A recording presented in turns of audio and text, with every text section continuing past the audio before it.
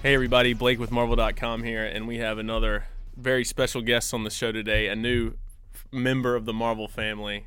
Introduce yourself, sir. Yo, Charlamagne Tha God, the Prime Minister, pissing people off, the ruler, rubbing you the wrong way, the architect of aggravation. That's me, Blake. What's happening? It's so... My South Carolina brother. Yes, sir. It's so weird interviewing you because that's like part of what you do for a living. That's about 80% of what I do.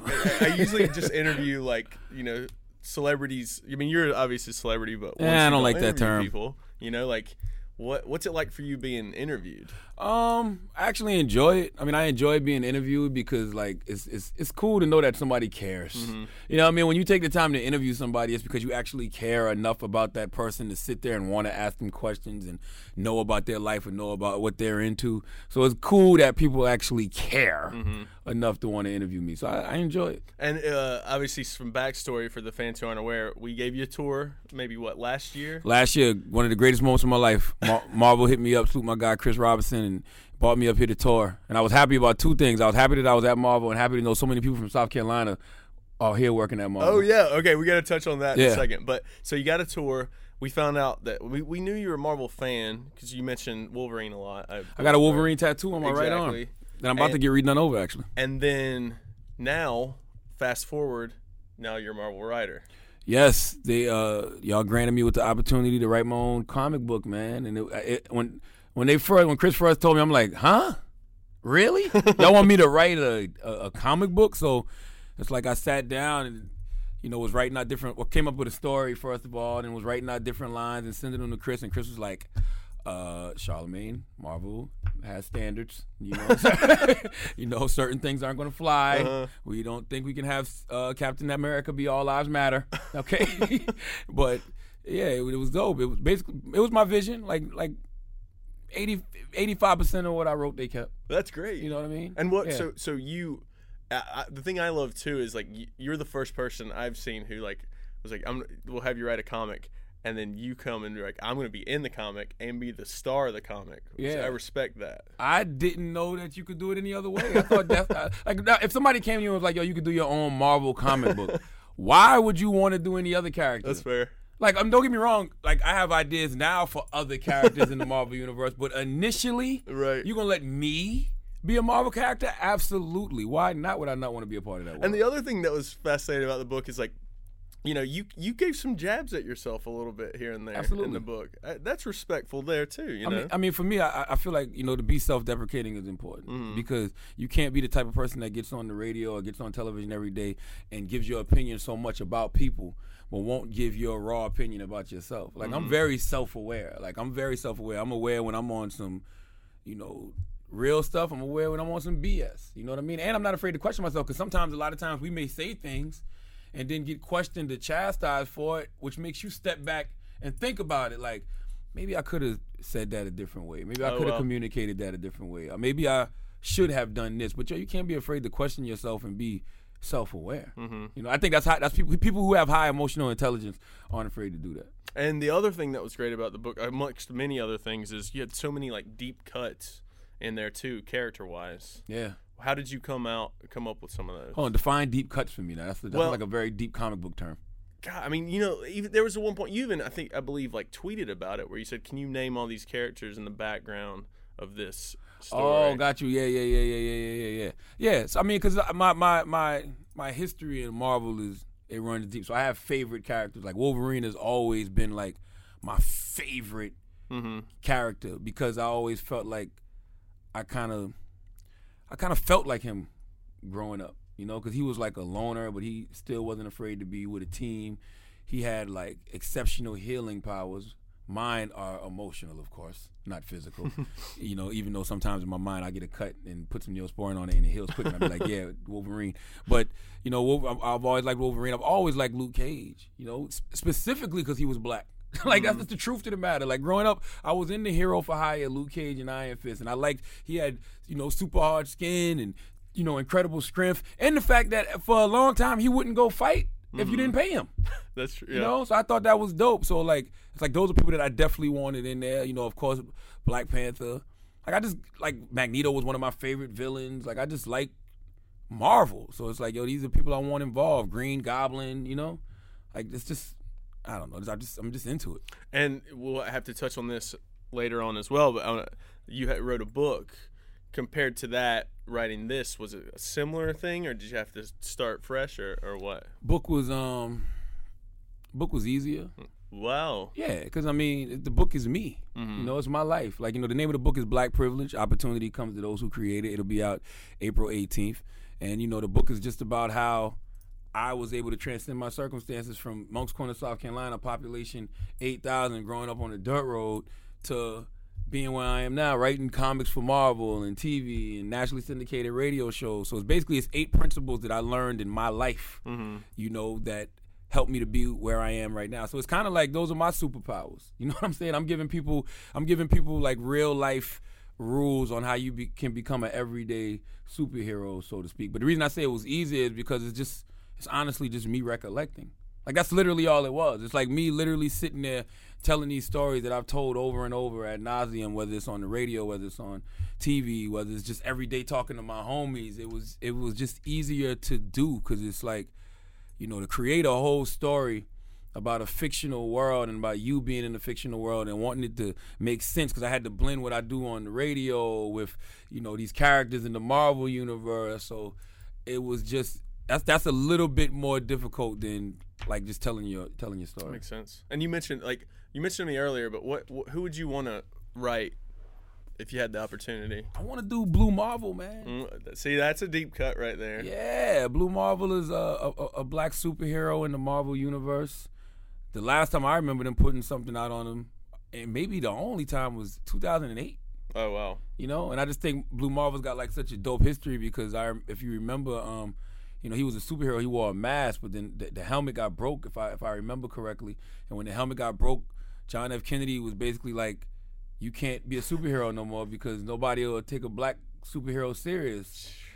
If I remember the story correctly, I remember it being something along those veins. And I just think it would be so dope to like bring that into the now. Like, of course, talk about that, but bring it into the now, because we live in this evil time where it's such a terrible racial climate, man. It's like, it seems like it's just everybody's divided. Like, you got black against white, men against women, you know, religions versus religion. So it's almost like, imagine if we did live in the Marvel universe, how much more us as human beings would love and appreciate each other, because we'd realize there's things out there bigger than us. You got mutants, you got inhumans, you got gods, you know what I'm saying? Like, you have all these things that are bigger than us and bigger than race. So it would be kind of dope just to explore how it went from that when Blue Marvel first started to where he is now in his situation. This might be a dumb question, but I'm going to ask it anyway. Did you learn anything after writing the comic about yourself, about writing, about I guess obviously creating a comic, you learned how to do that, but it's just another level or another layer added to the mentality of, man, I can do anything I put my mind to. That's great. Like, serious. Like, you know what I mean? Like, I know this sounds cliche. We've been hearing it since kindergarten, but anything your mind can conceive, you can achieve. Like, it's just that simple. That's why it's so important to plant the proper seeds inside of people. You know, like, I think self-doubt is what is everybody's, you know, kryptonite. You know, self-doubt is everybody's, like weakness, so to speak. Like, we don't think that we can do things, you know, but when we realize, just try it. You know what I mean? If you just try it, you may surprise yourself. And so it was like, I've never written a comic book before. And the last time I even remotely did something like this, when I was in like 10th grade, and we had to do like a project, some type of report, and I chose to write a book as my report, and it was about a character named Slang. And Slang was a lizard man, because, you know, from South Carolina, you from South Carolina, you know about the lizard man. Yeah. So Slang was actually a lizard man who wanted to be a normal person. So that's what the book was about, how this lizard man wanted to live his life as a normal person and just be accepted as a normal human being. He didn't want to be treated like a lizard man. So he adopted like all the slang of the society that he lived in. So he just basically adopted hip-hop culture. That's amazing. So he would dress hip-hop and talk real hip-hop and just try to be accepted. And he got accepted by the hip-hop people, because hip-hop people at the time, it was in the 90s, they were already considered kind of the outcasts. So they was like, yeah, rock with us, Lizard Man. and that was his nickname. His nickname was Slang. That's what they used to call the Lizard Man, Slang. Yeah, so that was the last time I even remotely did something like this. So to do it again, you know, was dope. Is this a thing that could ever come out? Would you ever, like... Slang? Yeah. Yeah, if it made sense, you know, if like I think that's a real dope character, like to have the lizard man come out of the swamps of Somerville, South Carolina, and be like, look, man, I just look like this. I'm a human being. The only reason I'm hiding in the woods is because of how I look, and I don't want to scare anybody. But I'm really a nice guy. So him having to live his life trying to prove to people in South Carolina that he's really a nice guy, and who accepts him and who doesn't. The whites don't want him. The blacks don't want him. Mexicans don't want him. Like, who's going to accept slang for just being a good person? That's amazing. You know, that could be dope. Like, you know, I even have a line where it was like, he quotes Martin Luther King Jr. He's like, you know, Martin Luther King Jr. said he wants to live in a country where people are judged by the content of their character, not the color of their skin. So he says, I want to be judged by the content of my character, not the scales on my skin. You know? You said this in 10th grade? Yeah, it was 10th grade. That's crazy. This is 10th grade, yeah. Absolutely. Wow. Yeah, absolutely. But, I mean, it's the same thing with my book, Black Privilege. Like, I guess Black Privilege is kind of the same concept. Because I know people see Black Privilege in the title and they automatically think this is a book for Black people, but it's not. It's just a book for people, period. Like, privilege is something that you have to unlock. You know, like, contrary to popular belief, being white isn't just an easy path to success. I mean, go down to our home state, South Carolina, and go talk to some of those poor and disenfranchised white people who live in those trailer parks. Yep. You know, they want to know how they can cash in on their privilege. You know what I'm saying? So it's just like this book is just about unlocking your privilege, period, man. And, like, it's like 8 principles that I've lived by that have gotten me to this point and helped me to access and unlock the privilege I guess I'm now afforded in this society. And speaking of South Carolina, I mean, you've been looking out for, like, some of the actors and, you know, artists from the state, too. Absolutely. You keep up with them, like Sanford Green. Sanford Green. Salute to Sanford. Sanford actually, he drew a Black privilege portrait for my book. That's great. Yeah, so when you buy the book Black Privilege and you open it up, it'll be an illustration from my man Sanford Green, which just basically shows how you can unlock your privilege. It's a dope drawing he did. I don't want to give too much away about it, but it's dope because when you be able to open it up, you'll be able to hang that on your wall, and I hope that serves as like some type of vision board for people. Because I believe in all of that. I believe in like the law of attraction. You know, I believe in The Secret. You know, so I believe in the power of intention. I believe your thoughts become things. So I believe you do have to constantly, you know, reinforce your thoughts and reinforce things that you think about every day. So hopefully this illustration Sanford drew hanging up on your wall and you watch it every day and you say, yeah, I could become a superhero too. Because honestly, that's what the drawing is about. It shows how you start from here, you apply certain things in your life, and then you are like this everyday superhero. So, yeah. And Mike Coulter. Mike Coulter, a.k.a. Luke Cage. You had him on your show. He even mentioned, he was like, oh, yeah, I met Charlamagne. He's from South Carolina. I was like, I know. Yeah. I know Charlamagne. But, yeah, you mentioned that in the program, right? That he's from South Carolina. Yeah. You know why? I did that because it serves for inspiration for people from where we're from. Because I know when I was young, I used to, you know, research who was from South Carolina. Like, who's successful was from South Carolina. Like, salute to my guy, DJ B-Lord. DJ B-Lord is a DJ who's been in South Carolina for a long time. I was actually just in Columbia, South Carolina this past weekend because he had a birthday party. I call it born day because I feel like that's the day you were born. It's the day your mother gave birth to you, so it's her birthday. But he had his born day party at the music farm. We had 21 Savage perform. And, like, I talk about it in my book, but how much of an inspiration B-Lord was to me because I remember seeing B-Lord on, I don't know if it was Rap City or Planet Groove, one of those older BET shows, and he was on there with Big Tigger, and Big Tigger said, B-Lord from North Carolina, and B-Lord corrected him, like, nah, I'm from South Carolina. And when he said that, it just set off a spark in me, like, oh, shoot, somebody from South Carolina's on BET, on a hip-hop show with a hip-hop guy. Like, yo, I can do it too. Like, literally, that's all it took for me was to see that. So it's like, when you see me shouting out people like Mike Coulter, Chadwick Boseman, yeah. You know, which is ill to me that Mike Coulter is Luke Cage and Chadwick's Black Panther, both from South Carolina. But, you know, Stephen Colbert. Yep. Like, when I see those type of people and I see the moves that they're making, it's like, wow. And you, I mean, I'm sure people are looking up to you from South Carolina like man, crazy too. Thank God. That's why that's honestly why I rep so hard. That's why you always rep South Carolina regardless what TV show I'm on the radio. Like, I want people to know I am from South Carolina because I want other kids from South Carolina to be inspired and be like, you know what? If he did it, I can do it too. And when I say did it, don't have to be what I'm doing. You can do anything. Like, Blake, you got a great position here at Marvel. What's your actual title here at Marvel? Nobody knows. I just do a lot of everything. You know. Would you sitting there with your Gamecock hat on? You know what I'm saying? I felt bad because I wore it today not to placate you, but I haven't had a haircut in a while. Blake, last time I saw you, you had a Gamecock hat on. That's your thing. That was to say, hey, I'm from South Carolina. I didn't want to forget to tell you that, but this time was an accident. And like somebody like Mike. Mike's from a town smaller than me. Where's he from? I want to say Mike is from. Is it outside Denmark. of Columbia? It's outside of Columbia. Oh, wow, okay. It might be Denmark. Mm-hmm. The only other thing about Denmark that I know about, if I'm correct saying it correctly, is Viola Davis was born there. Yeah, they're cousins. They're like cousins. Yeah. That's another one. Yeah. So it's just like, James Brown was born in South Carolina. Like, you have Joe Frazier. Mm-hmm. Like, you have to know about these great people who came from your state because it lets you know that greatness was born here and greatness can be groomed from here. So that's one reason I rep South Carolina so hard. I give Mike crap all the time because he went to USC. Yes, he did. But he likes Florida State. Which makes no sense. How does that happen?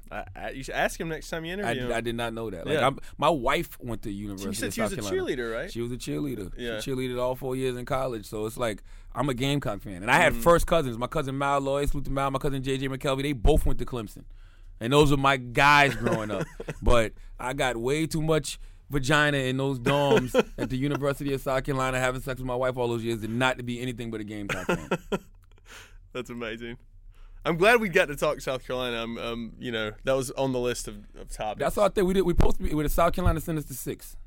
Yeah, It's well, me, I'm gonna get you. pushed out Why? soon because there's more famous people coming up. There's a girl from but not in the Marvel world though. Yeah, there's a girl from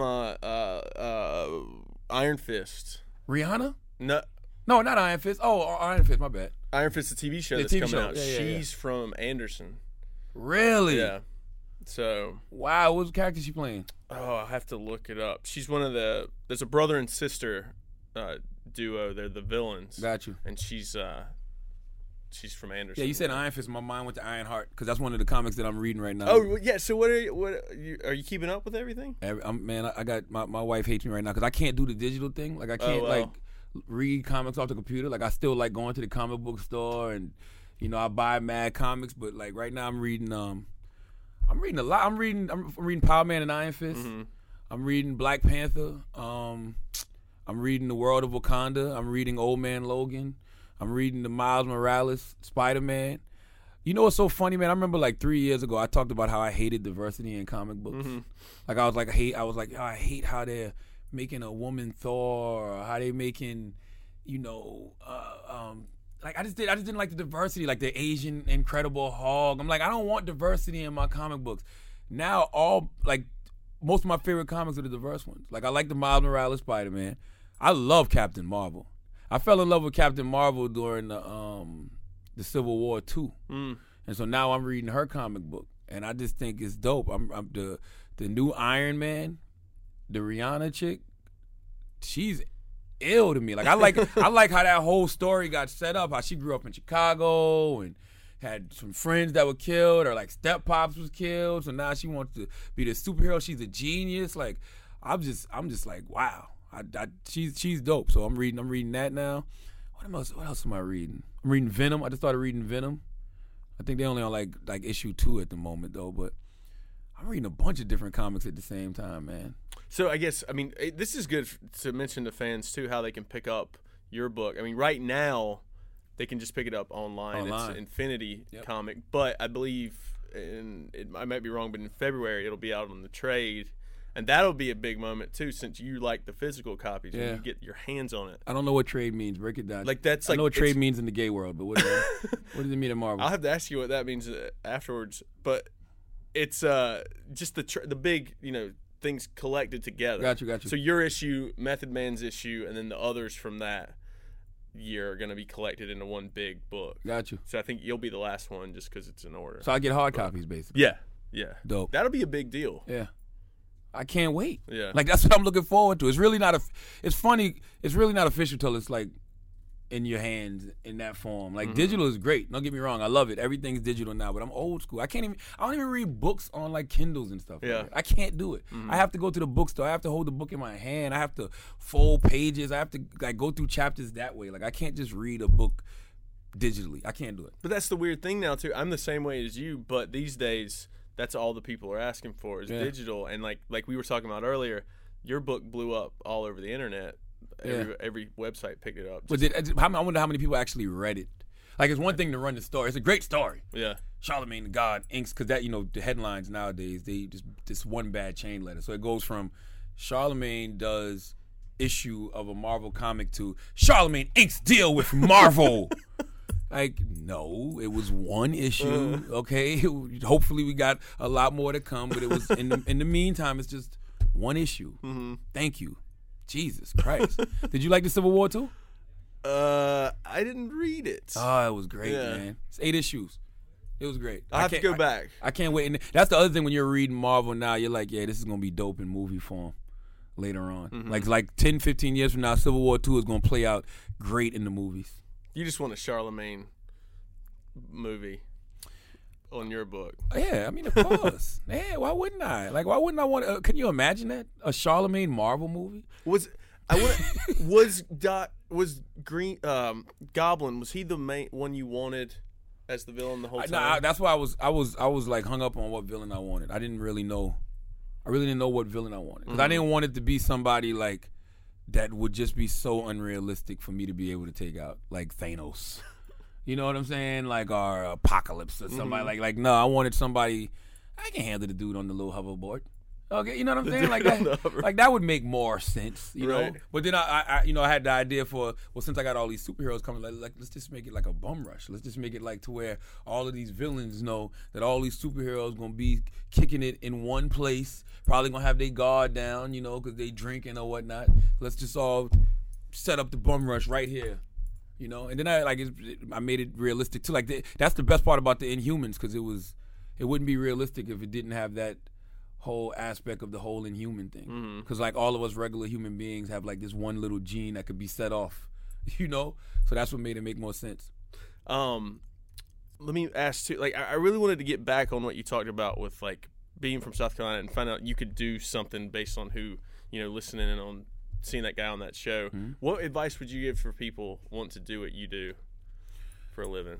I would tell them, Don't strive to do what I do. Like, don't be inspired to do exactly what it is that I do, because life is a lot like comic books in the sense that we're all superheroic. Meaning that I use this analogy where I talk about God being our father, and everybody in the world is your brother. Everybody in the world is your sister. So it's like this one huge Christmas tree. So literally everybody has a gift under that tree that can save their life, that can change their circumstances. Everybody. But imagine how frustrating that would be, searching for your gift with all these different people. Like, some people find their gifts before others. Some people don't find their gifts at all. Some people get mad because everybody else is finding their gift before them, so they just stop searching. Like, you got to have a lot of patience. You got to have a lot of perseverance, and it's going to take a lot of hard work to shift through all those gifts to find your own. But once you find it, man, your life changes a whole lot. So it's just like, for me, I wouldn't tell people to do what I do. I would just be inspired by what it is that I do, and I would search for what my gift is. Simple and plain. But it all has to start with just wanting to do something positive. Because I know for me, like, I'm wearing a hat right now that says retired drug dealer, and it's just I think it's just a funny hat. I never was a huge drug dealer. I was a guy that sold quarter spoons, which is 7 grams, chop them up in 20s, spend $250. You're supposed to get $100 per gram, so you're supposed to make $700. You usually probably make like $500 back, whatever. But I was just doing foul stuff like that. I was cutting up in school, and then the cutting up in school turned into me, running the street. And then after going to jail a few times, I'm like, in order to change my life, I got to change my lifestyle. So it's just like, I was just looking to do something positive. So before I stumbled upon radio, I worked at Taco Bell. I worked at a warehouse. I worked at a flower garden. I worked at a clothing store in the mall. I tried to rap. Like, I would do anything that was creating positive energy in my life, right? So it's just like when I stumbled upon radio, just meeting this dude named Willie Will and just asking him how did he get in the radio, and he told me that, he went and got an internship at Z93 Jams in Charleston, South Carolina. I just went down to the station and got me an internship. That's amazing. Yeah, and I remember saying to him, so I don't got to be in school or nothing? And he was like, I don't think so. He didn't even know But I didn't even care. I'm like, I'm going down to the radio to try to get me an internship. And I went down there and I asked for an internship. This is 1998. I filled out the internship papers. My woman, who's my wife now, took me down there, filled out the internship papers, and they hired me as an intern. And I haven't looked back yet. So once again, I wouldn't tell people to do what I do. I would just say be inspired by what I do, but find out what you're good at. You know what I mean? Yeah. Find out what you're really passionate about. I got into the radio game and realized I'm really passionate about radio. And the reason I know I was really passionate about radio because I did it for so long without making a lot of money. Right. I didn't really start making money until I got to the Breakfast Club on Power 105.1. Like, that's just the truth to the matter. Like, before that, the highest I was ever making was $70,000 a year, and that's when I did morning radio in Philadelphia. And then with Wendy, I worked with Wendy for free for a year and a half. Because, you know, when I was doing radio in Columbia, South Carolina, and utilizing the internet and posting on my interviews and stuff like that, you know, a lot of those interviews got into the hands of Wendy's production team. So Wendy would be talking about me on her radio show. And they came down to Columbia, man, and we just showed her that good Southern hospitality, her and her husband, Kev.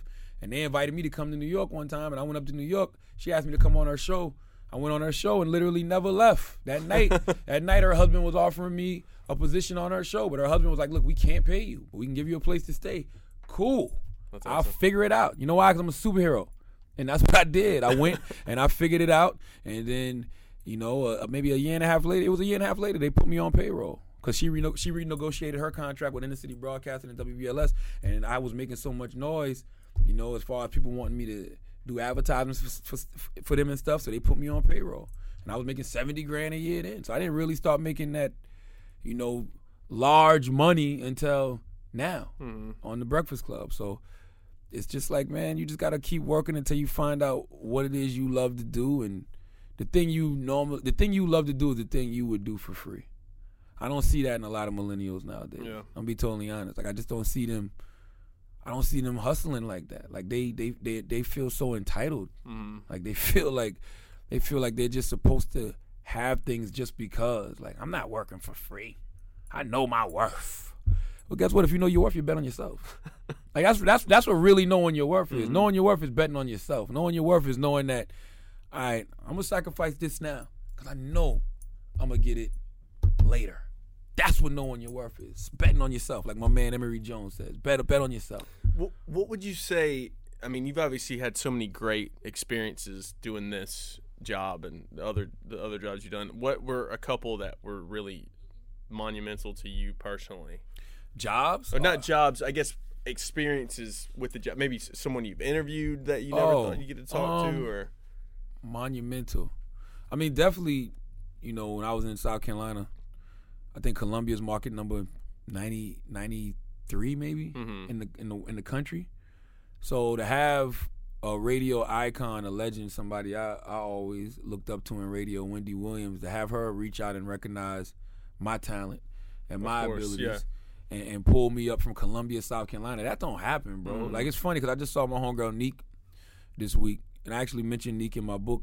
And Neek, she works at Hot 103.9 in Columbia, South Carolina. I remember Neek telling me one day, Neek goes, yo, you know, sometimes you just got to look for signs. She was like, yo, if you leave this radio station right now, maybe just look at a license plate and see what state that license plate says. That may be where you need to go to do radio. So I remember leaving the radio station. I was driving. I had a Honda Civic at the time. I'm driving, and I'm like, it just hit me when I thought about what she said. So I looked up, and I saw a license plate say New Jersey, and I'm like, ain't no radio stations in New Jersey.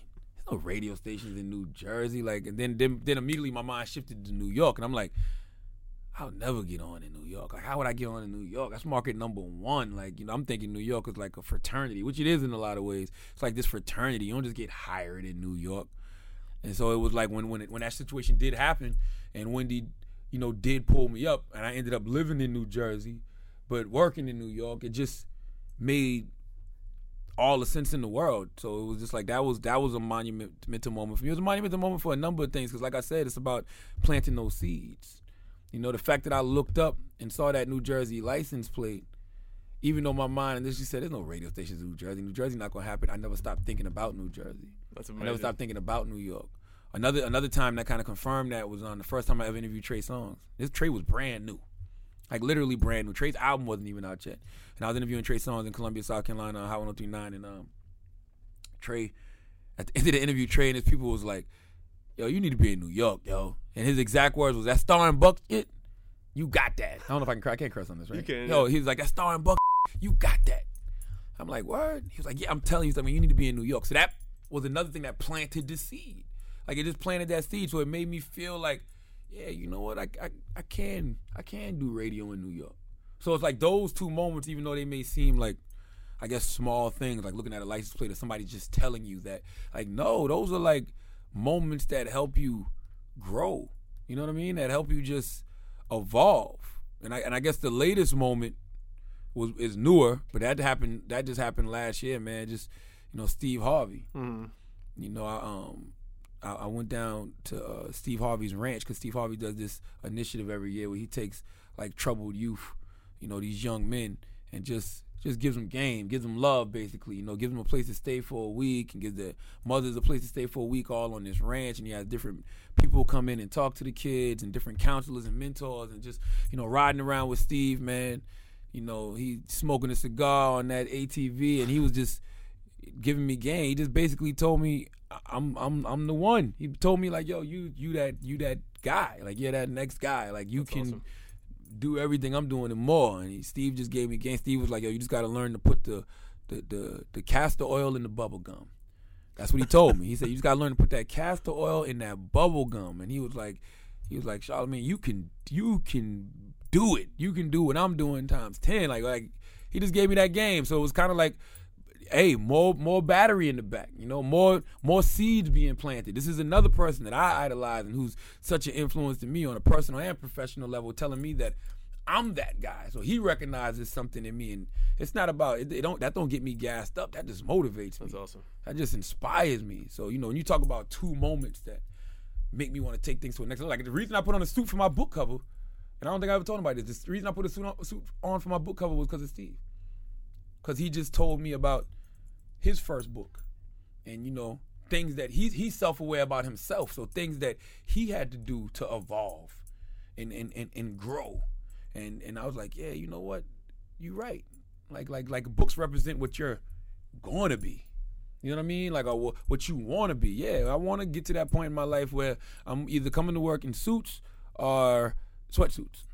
You know what I'm saying? That's it. Like a velour tracksuit. Yeah, just a regular track. It could be a Jordan, a regular Jordan tracksuit. I want to be one job is either suits or sweatsuits. That's it. That's amazing. If I'm doing radio in the morning, I'm in my sweatsuit. I'm doing my late night television show at night or daytime talk show, suits. That's it. So yeah, those two moments were huge for me. Two quick questions before we have to go. One, I mean, what, like you've been mentioning all throughout the interview, what's next? I mean, what is there something on your bucket list that you haven't done yet that you're looking to? I mean, what's not next? Oh, yeah. It's a lot of things I want to do. I want to do late night television. Mm-hmm. In the same vein as a Jimmy Fallon, Stephen Colbert. I think about the void Arsenio Hall left. I felt like Arsenio was that dude for our generation. He just had a very good understanding of hip-hop culture. He understood our sensibilities and everything, and he broke a lot of new guys on that show. Like, a lot of people became stars because of Arsenio Hall. So, I want to do that. Like, I do want to do that. A lot of executive producing. I love creating content. Mm-hmm. Like, I love finding new talent. I love finding, new people to give opportunities to. I feel like that's how you live forever. I feel like you don't live forever, just off your own accord. You live forever by what you do for other people that you put in position, because I feel like, Wendy did that for me. She doesn't take the credit for it because she doesn't know who I am now. But, I want to be able to give other people opportunities. Like, I got a bunch of television shows that I'm executive producing, like a whole lot. Like, I got my late night show Uncommon Sense. It comes back February 24th on MTV2 at 11:30. I'm executive producer of that, and then I got a couple other projects that I can't announce yet, but I got a couple other projects that have already gotten the green light that are coming out this year. Mm-hmm. So that those announcements will be coming soon. And I'm executive producer of that, and like my book Black Privilege, opportunity comes to those who create it. Like, I want to continue to be in that writing space. Like, I have a lot of friends who write as well. I want to give them opportunities to create books. But basically, that's my biggest thing. My biggest thing personally, what I really want to do is just have my late night talk show and continue to grow the Breakfast Club. But I want to create my platform to where I'm giving so many other people opportunities. That's awesome. That's what I really, really want to do. Like, so my dreams and my what's next are no different than what a Ryan Seacrest is doing now, what a Steve Harvey is doing now. Like, I'm in that same vein. Like, I'm going to do that times 10. And I want to ask this too. I mean, you've obviously interviewed people that have traversed the music scene, obviously politicians, actors. Mm-hmm. Anyone else? Is there anybody on your bucket list that you haven't spoken to yet? It's so funny when people ask me that question because I never have a list. Like, I don't have a wish list. You know, it's just that sometimes I'll see things on the schedule and be like, oh, yo, that's great. That's gonna be interesting. You know, that's gonna be dope. And it's so funny, man. With the Breakfast Club, I've interviewed so many people that I never thought we would interview. Like, I never thought I'd be sitting down with Hillary Clinton. I never thought I'd be sitting down with Angela Bassett. Mm-hmm. You know, so it's just like, whoa. Like, those are just you know, the first two that come to my mind that I think about. I never thought about, like, because I remember when Angela left, I'm like, damn, Angela Bassett, fine ass, just did the Breakfast Club. like I think about stuff like that. Like, you know what I mean? Because, like, growing, you know, we always interviewing rappers and people of the hip hop community, but now you have people who are not nowhere near hip hop who are fans of the show. And I think that's one of the reasons we have such a broad appeal, because we don't limit ourselves, you know, and that's one thing I would never do. I'll never put myself in a box. I'm not, you know, don't just call me a hip-hop person or just a black person. I'm just a human being. I like a lot of different things. I'm into a lot of different things. So don't put me in a box and just tell me I can only do this. You know, I can do whatever it is I put my mind to. It goes back to that, whatever your mind can conceive, you can achieve. Like, I like everything from the movie Paid in Full to the television show Girls. So I can go from interviewing Cameron or Dame Dash, who made the Paid in Full film, to interviewing Lena Dunham, who made Girls. Yeah. You know what I mean? Like, who says you have to just be one thing? Like, that's the biggest thing I want to do with my production company. And it's so funny when I'm in these movies. I mean, I'm doing some movies this year too. I'm in a couple films that come out this year. I'm in a Grow House. That's a DJ Pooh movie. DJ Pooh did Friday. My man Little Duval and D-Ray Davis star in that. I got a scene in that. And I'm in this other movie called Bodied. My man Joseph Kahn did. Joseph Kahn, he did this movie about battle rap, and it's basically exploring race relations through battle rap. Oh wow, which is dope. I'm in that film as well. So that was a slip of the tongue when I said movies, but then that was also a good way for me to plug the movies I'm in.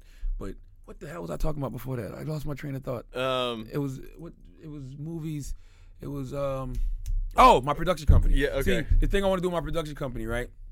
When I'm up at like Viacom, and I'm talking to Viacom, and I'm talking to like these different television networks. What I want to do is take hip hop out of the box you think hip hop is in. Because when they think black, when they think hip hop, they automatically only come up with a limited amount of things for us to do on TV. But what I'm trying to explain to people is hip hop is pop culture now. Period. Of course. Don't matter if you're black, white, Asian, Mexican. We had 21 Savage at the Music Farm in Columbia, South Carolina. The crowd was 80% white. Okay, all in there singing 21 Savage songs. So I love that aspect of it. But we can do more than play the thug role. We can do more than play the... I can do more than play myself. You know what I'm saying? So what I want to do is like somebody like Noriega. We got a show with Noriega coming out called On the Run Eating. That's been Nori's, you know, that's the acronym for his name. Is On the Run Eating. It's been like that forever. But Nori's a foodie. So let's make Nori the black Anthony Bourdain. Same way Anthony Bourdain can go to all these different places and eat, Nori can go do the same exact thing. So it's like, those are things you wouldn't think of a hip-hop person to do. I got another real cool project I'm doing that I can't wait for people to see, and it's with another very cool celebrity. Should I say? I'm not gonna say right now, but it's out of the box. It's not what you would think this person would be doing. You know what I mean? But it's his real life, because it's a reality show, but it's based off a aspect of his family that people haven't seen. You know, so it's just like, for me, I want to take our people from hip hop and put them in just regular everyday scenarios. Because guess what? We are regular everyday people. You don't have to typecast us all the time. And, like I said, have us in these thug roles. Let them play the shooter, or let them play the drug dealer, or we can do more than that. So that's the main thing I want to do with my production company, is just take these brothers that are from the hip hop culture and put them in just like broader spaces. Because we're into so much stuff. Mm-hmm. Like somebody like Waka Flocka, you can sit down and have a conversation with Waka Flocka about every conspiracy theory ever in the history of America. He believes in UFOs and ghosts and all of that kind of stuff, but you wouldn't know that if you don't have a conversation with him. Yeah. You know what I mean? Like somebody like Trick Daddy can cook, more than crack. You know what I mean? But you wouldn't know that unless you have a conversation with him. So it's just about taking these guys and putting them in like just regular everyday spaces, man. That's what I want to do with my production company. I got to say, I wanted to say this on while we were rolling, but when you came by last time for the tour, so many of my coworkers were geeking out that you were by the office and you were so kind to them, and I really appreciate you doing that. Hey, taking pictures with everybody, you were doing the whole thing. That's the least I could do. That was awesome. I graduated from night school at Berkeley High School in Moncks Corner, South Carolina. I never went to college. I can hardly pronounce most words.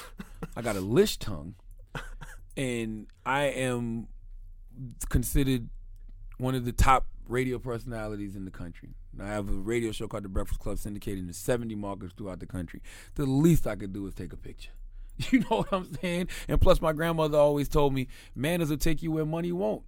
Like, I want to walk in the room and I want to be the nicest person in the room because I want to get back what I give out. That's great. I walk into a room, I don't care what color you are, I don't care what your sexuality is, your gender, your class. I say what's up to everybody. I try to show everybody love and respect because that's what I want back. And, they always say you got to be the change you want to see in the world, right? So if you want to be the change you want to see in the world, then be the way you want people in the world to be. So, yeah, and plus, man, I was an intern. You never know who's going to be who. I was the intern. I was the guy that would go get you pizza. I was the guy that would go fix your coffee. And guess what? Most people in powerful positions started off as interns. So if you started from that and you get to the CEO level and you shit on the interns, you just a terrible person. You never know who's going to be who. So why would I ever treat anybody with any disrespect just because of the position that they may be in? I hate people like that. That's my pet peeve. I always tell people, if you want to see the true character of a person, watch how they treat people who can't do anything for them. Watch, that's how you see the true character of a person. And guess what? Everybody I know that's like really got it. Like I've seen Jay-Z talk to everybody in the room. I've seen Beyonce talk to everybody in the room. The first time I ever met Beyonce said, "Hi, my name's Beyonce." Like, and this was 2 years ago. I was at a party. I was at a party with Jay-Z. He didn't talk to me. He didn't talk to you? Yeah. Did he? How big was the party? It was the 40-40 Club. Really? I mean, he can't go around shaking everybody's hand in the 40-40. Now I'm sad. Christ. Were you near him? Yeah, he walked past me and I said hello. And he said, "What's up," right? He waved. Yeah, he acknowledged you. Yeah, I guess you're right. Some dudes won't even acknowledge you. Yeah, good Matter of point. fact, some dudes will get you beat up for saying hi to them. How dare you say hi to me? You in the Gamecock hat, you peasant. You peasant. You know what's so funny? I've been in the 40-40 with somebody, man, and they've said to me, don't talk to anybody who can't get in the VIP. What? I've been in the VIP with a person who shall remain nameless, and I remember them saying to me, don't make eye contact with anybody who can't be in VIP. And I remember saying to myself, well, I don't want to be in VIP. There you go. I'm going out here to kick it with these so-called regular people. Like, people are weird, bro. Like, I'm just not like that. Like, that's not my character. I like for you to say, yo, Charlamagne, when you was here, everybody said how kind you were. That's the biggest compliment somebody can pay you, to me. Because like I said, my grandma told me manners will take you where money won't. So the biggest compliment somebody can pay me is like, he's really a nice guy. Yeah, seriously, thank you for that. You made their day. That's it. I mean, he's really a nice guy. That goes a long way. But thanks again for taking the time to do the interview, man. It was an honor. It's been a while trying to get you over here just because everybody's super busy, but I appreciate you taking the time. Thanks for having me, man. Thank you for Marvel. Thank you for Marvel for allowing me to dream all these years. And welcome to the family. Welcome to the family. This won't be my last comic book. I want to have you – we have a tagline that we end the show. This is Marvel, your universe. And since you're part of the family, would you end the show for us? Absolutely. Listen, Charlamagne Tha God here, okay? Wait, what is it? This is Marvel, your universe. Oh, yes. Charlamagne Tha God here. And this is Marvel, your universe.